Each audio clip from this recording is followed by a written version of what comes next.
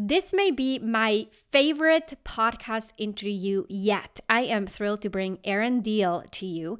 Erin's company runs workshops leveraging improv techniques to improve employee skills in corporate settings. That's right, she brings improv to the corporate world, and I told her, and you'll hear this in the interview, that to me a few years ago sounded like putting ketchup on an apple, but actually turns out improv in the corporate setting is a lot more like apple and peanut butter. It actually works really, really well together. In fact, Erin and her company are 8 years in the making. They're really successful, work with clients such as United Airlines, PepsiCo, Groupon, Deloitte, Motorola, Walgreens, and even the Obama Foundation. And I know some lucky few on her team have actually met Obama in one of her workshops. So she is also a self-proclaimed failfluencer, which we're absolutely going to talk about. You hear us chat about failing, seeing failure as a gift, letting go of control, playing and going along with situations that are unexpected, and so much more. I loved everything that she shared, and she's just a super fun person. In fact, I just love to pack a bag, pick her up, and go on a girls trip, and I'd be sure it would be the best weekend of my life. With a lot of unexpected surprises, positivity, and laughter. And you're gonna find out why that is and what she has to say about improv and how improv helps leaders develop themselves and get better in their leadership roles, but also helps teams collaborate well, communicate well, and create a safe work environment. I'm thrilled to bring this conversation to you, so let's dive in. Here's the question. How do you successfully transition into your first official leadership role, build the confidence and competence to lead your team successfully, and establish yourself as a respected and trusted leader across the organization? That's the question, and this show provides the answers. Welcome to the Manager Track podcast. I'm your host, Ramona Shaw, and I'm on a mission to create workplaces where work is not seen as a source of stress and dread, but as a source of contribution, connection, and fulfillment. And this transition starts with developing a new generation of leaders who know how to lead so everyone wins and grows. In this show, you learn how to think, communicate, and act as the confident and competent leader you know you can be. Let's do it. And then I want to talk about improv. Yes. Like all the things. I'm here for it. Okay. Ramona, I am here for you. Okay, we got to keep the singing in. Okay. Welcome to the Manager Track podcast. This is Erin Diehl on the show today. Thanks so much for being here with us. Thank you so much for having me. I'm always here for this conversation, Ramona. Always. Yeah. Prepared, ready and prepared to succeed and to fail. And we're going to talk about that. Yes. A lot of people may not know this. I was on your podcast recently, which you said is going to come out soon, at the time of this recording, at least. And that was a really fun conversation. Erin and I seem to have a lot in common. So you'll notice that as we go through the show. But one thing that she did with me was, well, tell me 5 things that are not on your bio. And I listened to about 7 of her podcasts before I just got addicted to her podcast, which you'll find in the show notes. And I listened to them and I thought it was so fun. And then she asks this question to every guest on the podcast. And yet I sit there, I'm like, I got notes for everything else, but I did not prepare for that question or not adequately. So I was totally improvising. And now it's your turn. And you said you didn't prepare. So I did it. What are the 5 things? And I'm going to do it like Erin style. She's like, okay, 1. Yes. Okay. 1. This one is fun. I always use this one. I was on The Price is Right. And no way. Yes. And I had never seen this show before. And I came on down with Drew Carey and I won a bird bath and 32 wine glasses, which I did not claim because you have to pay taxes on that. It's so fun. So, okay, I lived in a high rise in Chicago. I was like, I don't need a bird bath. Give me the wine glasses. All right. 2. Okay. Oh my gosh, that's hilarious. This is something, though, that you'll know because it's just very obvious, but I am obsessed with the color teal. It is my life color. It is my happy color. So literally, I have an annoying amount of things that are teal, but you could see that from talking to me right now. Yeah, check out YouTube. You'll see that everything's tealed up. Oh, that way it's like, don't show that. It's too much. Yeah, it's too much. I literally forgot that my headphones were teal and I'm wearing a teal top. Okay. 3, Yeah, I Oh. went skydiving on my husband's 30th birthday. Mm-hmm. And this was a while ago. Okay, a while ago. And it was probably the coolest thing I've ever done in my life and will probably never do again. Especially And once you have kids. So like, yeah, let me think about this again. yep, Yeah. nope. Awesome. I have gone to almost actually every state in the United States except for South and North Dakota. Oh, wow. Yeah, interesting fact there. Yeah. And Should change that. That's a lot of travel though. a lot of travel. And here's number Mm-hmm. 5 that's a follow-up to that. Mm-hmm. I traveled most of the country in a yellow ambulance in my 20s. No way. Yeah. That is so fun. It was a really fun. I worked for this marketing agency based out of New York. It was on a campaign called Verb, and it was trying to get teens and tweens physically active. So Uh-huh. we traveled the country in a yellow ambulance, literally passing out these yellow balls. And I drove a yellow ambulance like in many, many states. And then after that, I went on another tour for the same agency. And we went to every major college rivalry football game in the country during football season. And I Wow. did that in a 16-foot box truck and I drove it. Oh my gosh. I want to have that job. I was doing spreadsheets in front of a computer in my 20s. Yes. Just like comparing job choice. Listen, it's Oh my gosh, so I fun. do spreadsheets now. So I went Yeah. from the road to a spreadsheet. Okay. So I feel Right. you. There's maybe in my 50s, I will do crazy stuff and I will travel around in a yellow emergency truck. Who knew? So fun. Okay, so talking about improv and your company, one of the things that I find is really interesting is you work in organizations, right? So I think before I knew about this work in organizations, I knew about improv and theater, obviously, but that was something that people do who are extroverted, people who have a lot of courage and self-confidence, and they want to play and, they're artists to some extent. And I heard this more and more. People would do improv workshops in organizations. And I thought, no, that's like me putting ketchup on an apple. But it does work so well. So tell us how are companies benefiting from doing improv? Yes. My 3-year-old has put ketchup on an apple before and eaten it. And it And doesn't, I not likes really it? a fan, not a fan, No. not a fan.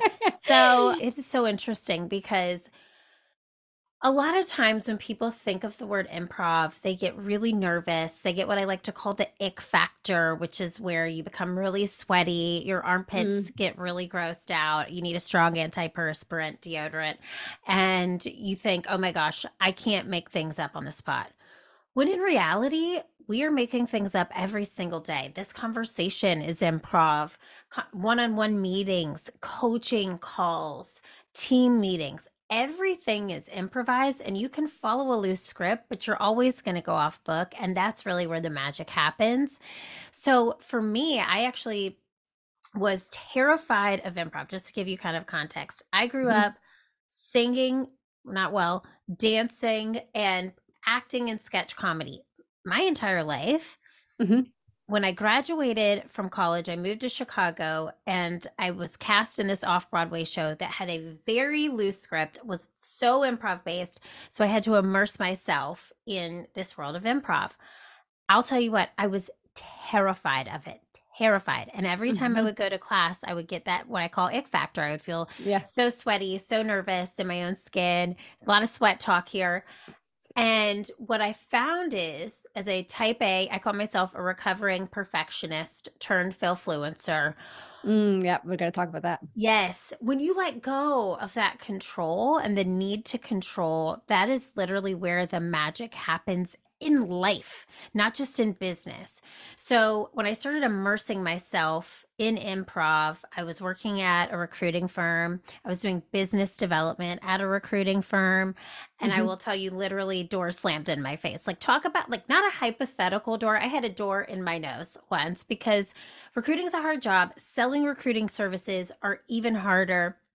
And I started really diving into improv at this time and noticing everything I do in my class and in rehearsal and on shows spill over in my day to day. I was becoming a better listener. I was more empathetic. I was more present. I was thinking more quickly on my feet. All of those things were just boom, boom, boom, right on top of each other.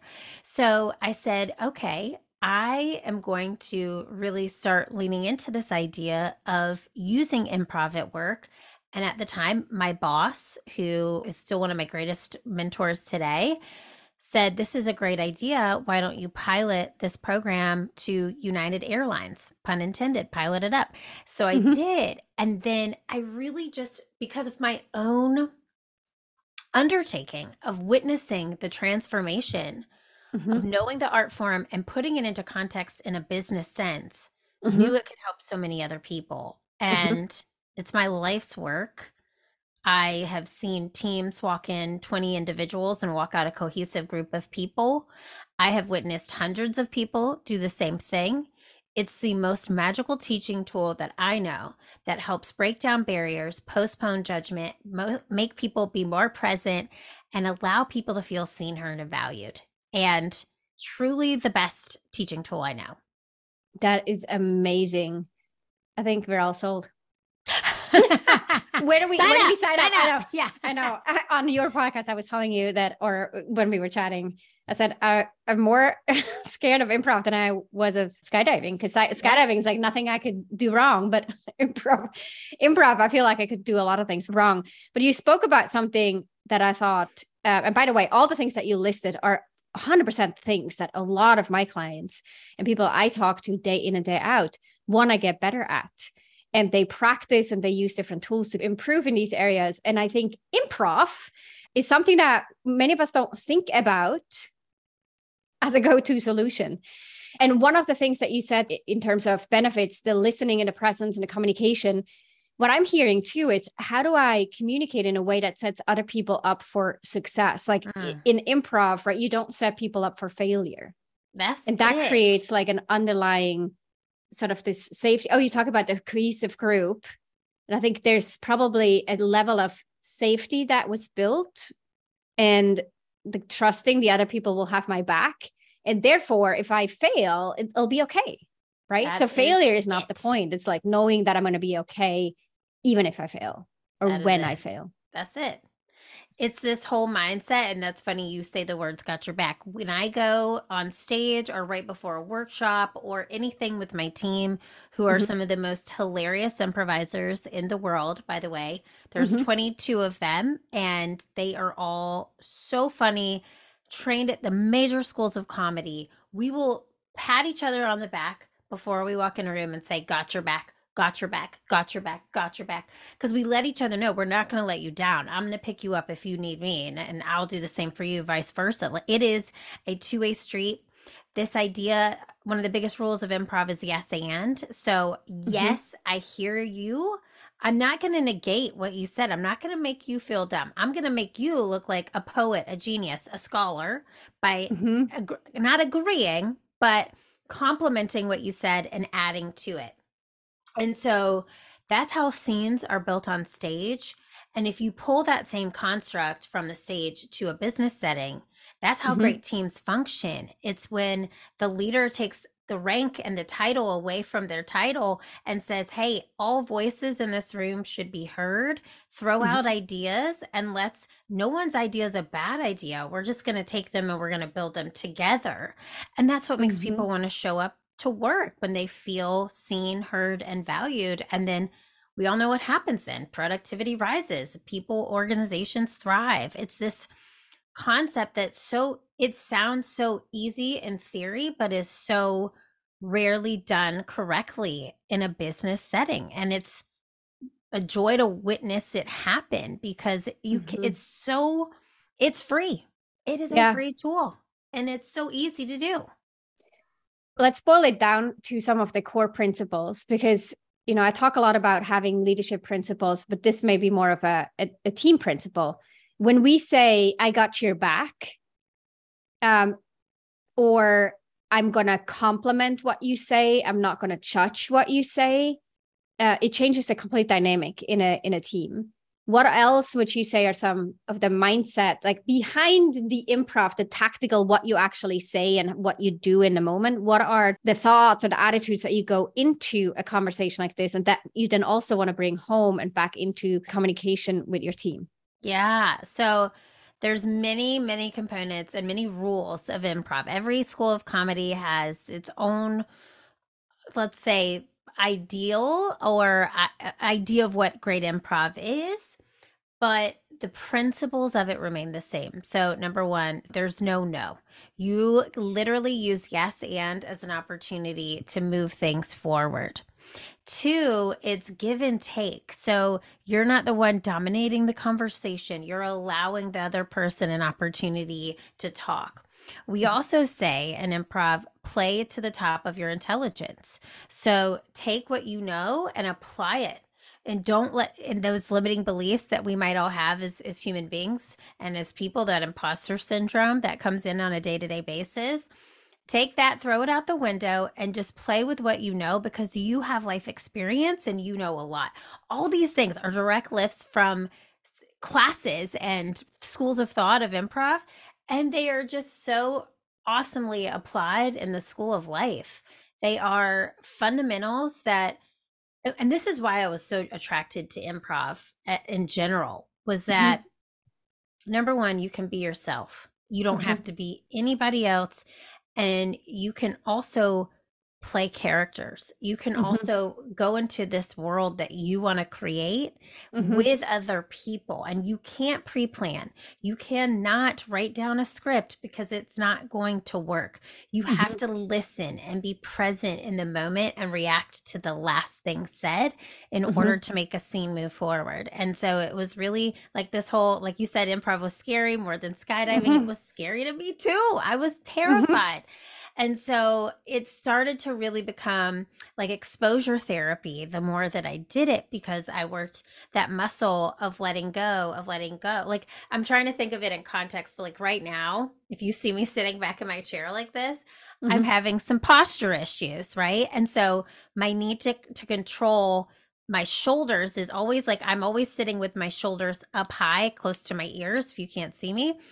So I'm trying to control myself constantly by pushing my shoulders down. When in theory, if I just let go of control in general, I'm probably not going to have my shoulders hunched, because I'm not going to be stressed. I'm going to trust that everything's going to happen around me for me, because I'm putting trust in myself and the people that I surround myself with. That was a really metaphorical way to say in improv, you have to trust that the people around you are going to do their part, and trust yourself. There's so many sort of rabbit holes I could go down of this art form. Yeah. So let's talk a little bit more about control, because I think that, a lot of people that are in my audience are new managers, or I want to say in their first 5 years or so of their leadership career. And they know that they have to kind of prove themselves as leaders to their team members. Some of them might have been former peers, to their boss, who's going to look at, are they actually cut out to be a leader? Did I make a good choice with hiring them or promoting them? And then to the rest of the organization to look at, are they going to actually become leaders who are culture carriers, or that we want to promote and build and grow as part of our succession plan inside the organization? So senior leaders are watching, the direct managers watching, the coworkers are watching, the direct reports are watching. And it's easy to go into that place and think, oh my gosh, so much pressure. And I'm like, I'm tensing my muscles just saying that, and feeling like I got to control things, and I got to make sure everything looks good and everything runs well. And if something doesn't, I have to really try to fix it or pretend it's not there. We have different approaches to that. So how does learning how to let go of control in an improv situation actually help us be better leaders in organizations? Oh my God. I'm like witnessing this as my own self, being a leader for 8 years. I've seen it time and time again, because we coach emerging leaders. We develop teams that start from interns to senior leaders. And I've witnessed it time and time again, where the person who has the tightest hold actually has the loosest control of the group in general. I myself had to learn this in the very beginning of building Improve It. I am type A, like I am. It's just who I am. I like lists. I like checklists, and I like to see things a certain way. And I'll never forget this. A woman on my team who's still with me, she's our director of talent. I handed over the management of logistics of coordinating our team and staffing our team to her. But I wanted to be copied on every single email. And she said to me, Erin, I'm never going to do my job well if I feel like you're constantly looking over my shoulder. She was like, you have to trust that I can do this. And I'll never forget that moment because it really made me realize what was I doing? She helped me hire these people. They know and trust her. Why do I feel like I need to be a part of this? So the looser I became of my own grip and the more trust I instilled in my team, the more empowered they became. And I have this team now of amazing professionals. They are internally all women. We have male facilitators, love them so much.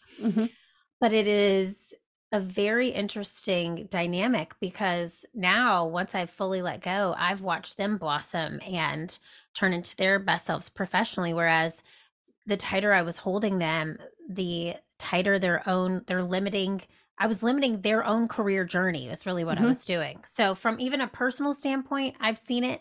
From an outsider's point of view, I've seen teams that feel stifled because they can't speak up or they can't connect with their manager or their leader or their team members for that matter, because there's so much control. So letting go causes people to feel empowered. So it maybe you get a sense of control, like it feels like, no, but I'm doing the right thing because I'm controlling, but you're therefore also controlling the growth of the team, in which you're not controlling it in a positive way. You're stifling it, right? Totally. That's what you're saying. That's it. Yeah. That was a much more buttoned up way. No, taking the complex. I'm like, take it down for me. Take it from here. No, but I think it's important because people who do exert control, they think they need that sense of control. Sometimes even I hear my manager say, but my boss says I need to do this. So they sometimes feel like they need to have control and they're being told to do so. And then they actually get a sense of control. Like, yeah, if you're CC'd on all emails, you probably feel more in control than if you're not. Yeah. But that also means the end product that you want isn't controlled. The end product is a great outcome or a great product or a great delivery to a client. No one's business aims for control, right? That's like a means to the end, which usually doesn't work. Yeah, it's ineffective. And it's also tiring from a leadership perspective. Like even in that scenario, like you're on all those emails. There's like 20 more emails in your inbox. Like that's time out of your own day. If you got out of your own way, you could just allow that person to thrive and you could thrive in the area that you're supposed to thrive in. Yeah. And can I speak to this too, like on a life level? Yeah. I find that when I try to control things in my own life, they just don't happen the way that I think that they should.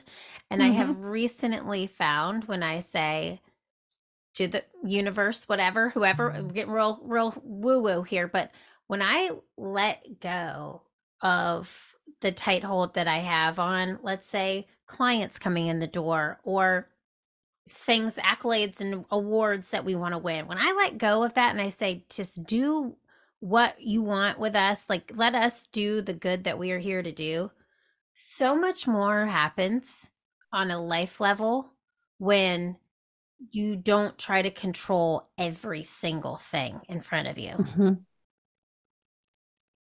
Yeah, and it's totally interesting. I'm always fascinated by that too. And I think I needed to hear that today, by the way. Well, I heard it last week, and I'm gonna tell you, I'm a little woo-woo person. I meditate a lot, and I meditated about it. And I gotta tell you, Ramona, it was crazy. The shift it made in my week. Like things just happened that I was unexpected or not expecting in a great way. Cause I was just like, all right, well, this is where we're supposed to go. But I was holding some stuff real tight for a long time. So yeah. See, I needed to. But then I'm gonna be sort of the devil's advocate on this. how do we know when to let go, and when letting go is a pretty cover for a cover up for winging it, or for being a little bit more passive than we probably should be? Totally. Okay, same conversation that I just told you about. Same thing that I was saying I let go. I told my husband this because some really great things came to fruition last week. I said, I let go. I told the universe, I'm ready, take me wherever. And it just happened. And he said, how about that's the truth? And you have been working really hard. You're prepared. You have been trying to accomplish these goals for several years, and they finally came to fruition. So I do think that when you say the words letting go, it doesn't mean giving up. Like you've got this, let's say you have a project due at work and you're like, I'm just going to let go and it'll come to me when it comes. No. Erin said to meditate. Wait, what? Yeah. Just go to closet and it'll magically show up on your desktop. It's a matter of not necessarily having to dot every I, cross every T to, like I always say, progress, not perfection. As a recovering perfectionist, the letting go for me is letting go of the control for it to be perfect. It's letting go of the need to overachieve, be the best, do XYZ. That's my version of letting go. And it does, and a lot of people hear that, and it doesn't mean that you should not do the work. It just means do the work with the understanding that you are putting yourself in a position to bring something to the table, whether it be this project, whether it be, these emails that you're writing and CCing people on, and you're doing it with ease and the more you have, I always say this too, if you can measure the amount of success in your day by the amount of fun that you're having, your days will be so successful. So allowing joy to come through is what I really mean with letting go. It's not holding things so tightly and taking things so seriously, but still doing the work, but with an attitude of this is fun. I'm adding something to the world by contributing to this project, by doing this thing. And I think that also brings to the point, like we have so much influence over how we see things and what we pay attention to. If I measure my success, not by how much I can check off my to-do list, but how much fun I had, I'll probably go about my days very differently. And nothing other than my mindset changed in the process. Or what I focus on. Yeah. Yeah. And in the beginning of Improve It, I also remember a girl on my team saying, I got to tell you, I've had some mindset shifts over the years. And I was not always this woo-woo of a human being. A lot of self-reflection. I'll tell you just honestly, it came through a lot of infertility issues. I was having, my son is a miracle baby. Oh, wow. And through that, I found mindfulness and meditation, and I have completely changed my outlook on life because of it. And in the beginning of Improve It, I was always stressed. A girl on my team said, I don't know if you're actually stressed or you just feel like being stressed means that you're busy. And so good. So good. So good. And that was 10 years ago, she said that. So I remember that. And I used to come in, I was like that person, I lived in Chicago at the time. I would get off the train. I would have stood, I'm talking about armpits again. I would have stood at an armpit for 10 minutes on the train to get to work. I'd have to get off the train, walk 10 minutes in like freezing cold weather and stinking snow boots to get to my office. And then I'd go to Starbucks and I'd stand in the Starbucks line, and I was pissed off. Like every time I got to that Starbucks line, I was mad. And I remember I had a client, this was in my recruiting days, see me in the Starbucks line, but I didn't know it. She told me 2 days later, and she said, Erin, I didn't say hi to you because you look so angry. So that's how I used to show up. Oh my gosh. Yeah. And so I realized I had to like put that right energy into me in order to give that right energy out to the people that I was serving and leading. And it changed everything. So I want to recap that. She said, I don't know if you're so stressed, if you're actually stressed, or if you feel like being stressed is a sign of being busy. Yeah. Something like that. Yeah, that was it. I think it's a question we all should ask ourselves sometimes. Yeah. Yeah. Like, I'm so important. I've got this next meeting. I've got to do Yeah. this. Oh, I'm so, Mm-hmm. and now I'm like, busy is not a badge of honor. It Mm-hmm. is actually I want to have a full plate filled with things that I Mm-hmm. enjoy, Mm-hmm. but I don't want to be busy. I want to Mm-hmm. be abundantly satisfied with Mm-hmm. work. Yeah. Yeah, totally. Just And made when that up. someone says like, "Oh, you're so busy," for example, they look at my life and it's, "Oh, you're so busy," and I always, in my mind, I always correct them like, "I have a rich life. I have a rich life with a lot of Yes. things, and a dog and kids and a business and hobbies and relationships." And it's like, yeah, I have a rich life and I love it. I I love how you love said like, I that. want to have a full plate of things that we enjoy, and then we don't need to control so much either. Speaking of control and having a full plate, let's talk about the whole thing around failure, Mm. because a lot of people listening can relate to this idea of being a perfectionist or imposter syndrome and not wanting to fail, or doubts running through their mind. So tell us about your failfluencer philosophy. Yes. Okay. So let me just take a step back here. It's 2020. Okay. The first of the year, my business is booming. It's January, February. Life is good. We're a Mm-hmm. completely in-person business. March 2020. The world stops. A world that did not have in-person events was never a part of my business plan. And it was never a risk that I thought I would ever have to calculate. Mm-hmm. So immediately we start thinking, how can we make our business virtual, as many businesses did during this time period? It was terrible. It was awful. I don't want to go back there. It's like sixth grade. I don't want to repeat it. I had retainers and braces. It was bad. So, anyway, I'm thinking about, how do I show up? What do I want to show up as in the world right now? Because I had not social media, I had not made any of my things public. I had not posted vulnerable posts ever. So I said, I'm going to make it public. I'm going to change my Instagram handle to Keeping It Real Deal. And I'm Mm-hmm. going to lean into this idea of failure, because I am failing every single day here right now. And I'm failing fast, and I'm failing multiple times a day. And I know many people are going to be feeling the same way. Mm-hmm. So the first picture I posted was literally of me crying, which now there's that whole thing about the CEO on That was LinkedIn. pre Yes, pre that. pre Okay, that. pre that. And Hashtag pre the crying thing. pre the Yeah. crying thing. But I'm letting other people know that they are not alone. And so for me, there's a rule in improv, which I didn't mention before. There are no mistakes, only gifts. So anything that happens on stage in an improv scene is not a mistake. It actually becomes a part of the scene. So for example, if you and I were just chatting right now and I spilled water from my teal water cup on my computer and I said, crap, I'm not just going to let that sit there. Obviously, I'm going to start cleaning it up and you're going to see it. So I'm going to say, crap. Oh my God. Ramona, craps is my favorite game to play in Vegas. Have you ever been? Let's do a girls trip. So and I'm cleaning up my water, making this a part of the scene, right? Yeah.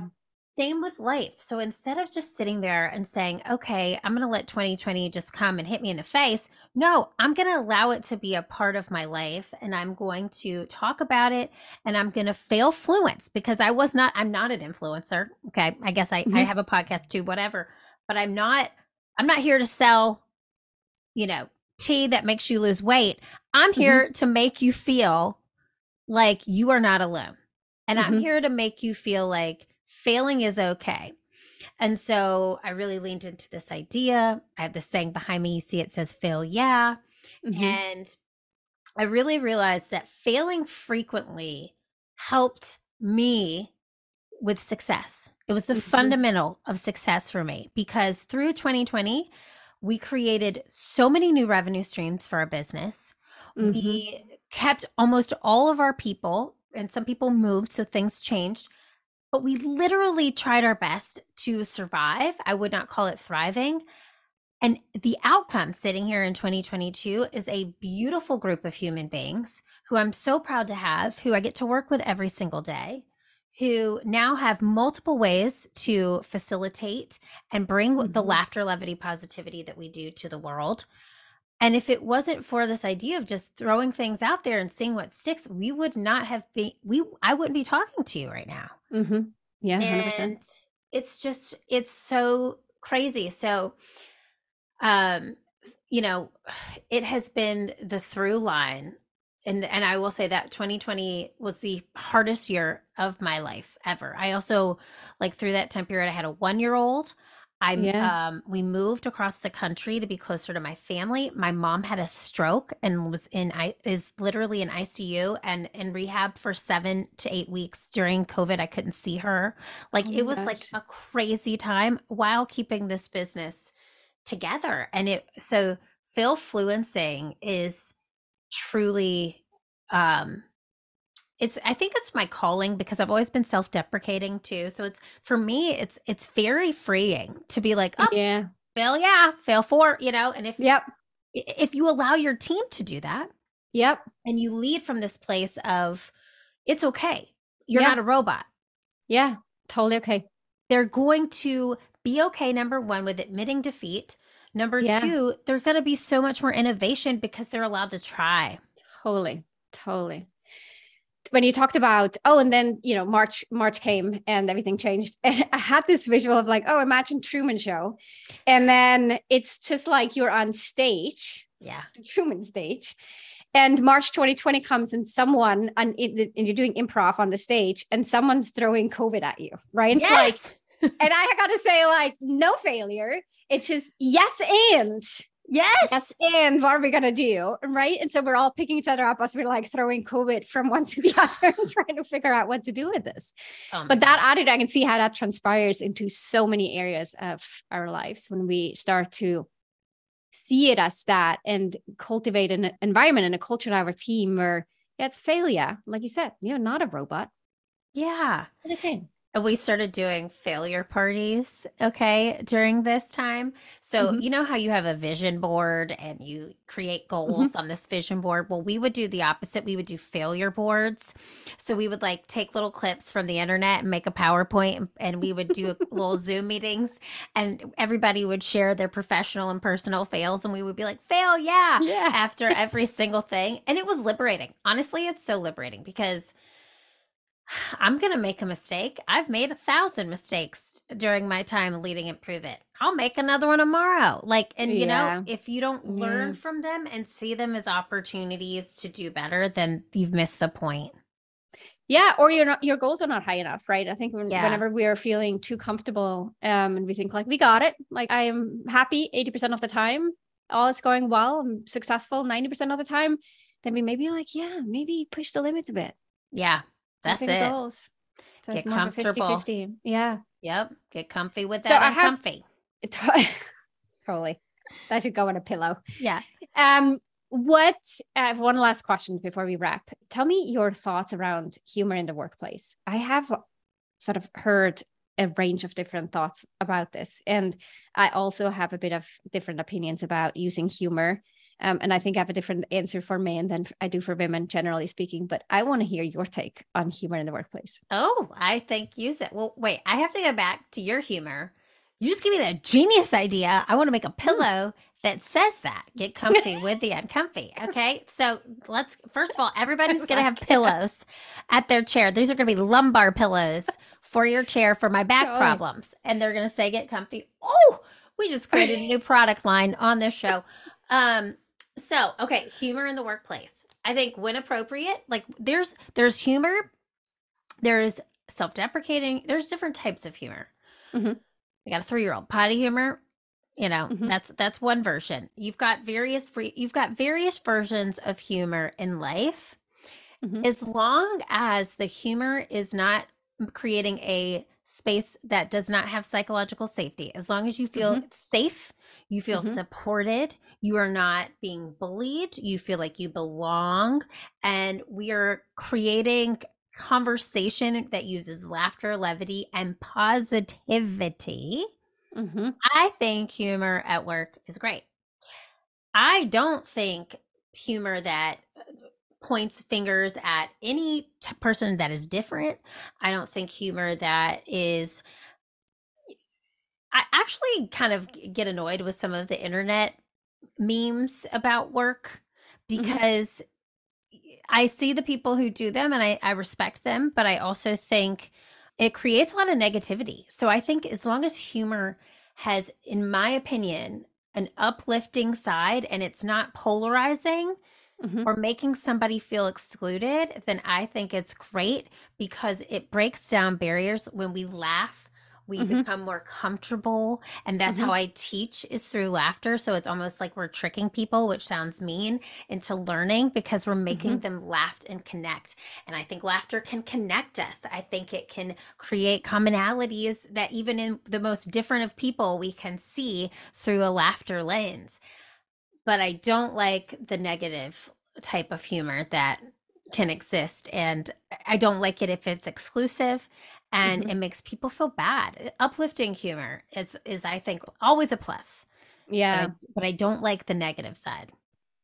Yeah, I love how you framed that. And I think it's something I hardly ever talk about humor on this podcast. So I'm glad we touched on this with you as an expert in this field. And I think sometimes people aren't aware of the distinction of what is humor that is appropriate and what is humor that's probably having a negative effect. Overall, it might be funny in the moment for some people, but not everyone in the room, and could really tear down sort of the spirit overall. Great. Or not quite a safe place. Yeah. So true. Okay. So let's recap. Like, you shared some golden nuggets, tons of them. And in the very beginning, I want to go back to that and just hone in on it one more time. You said when we use improv as a training tool that then becomes applicable or allows us to replicate similar practices or behaviors in the workplace, or we improve on, what was that? We improve ourselves, our culture, our productivity. Yeah, we get better listeners. Yes. Oh, okay. There it is. I'm like, what did I say? I don't know. Half the time it comes out of this trap.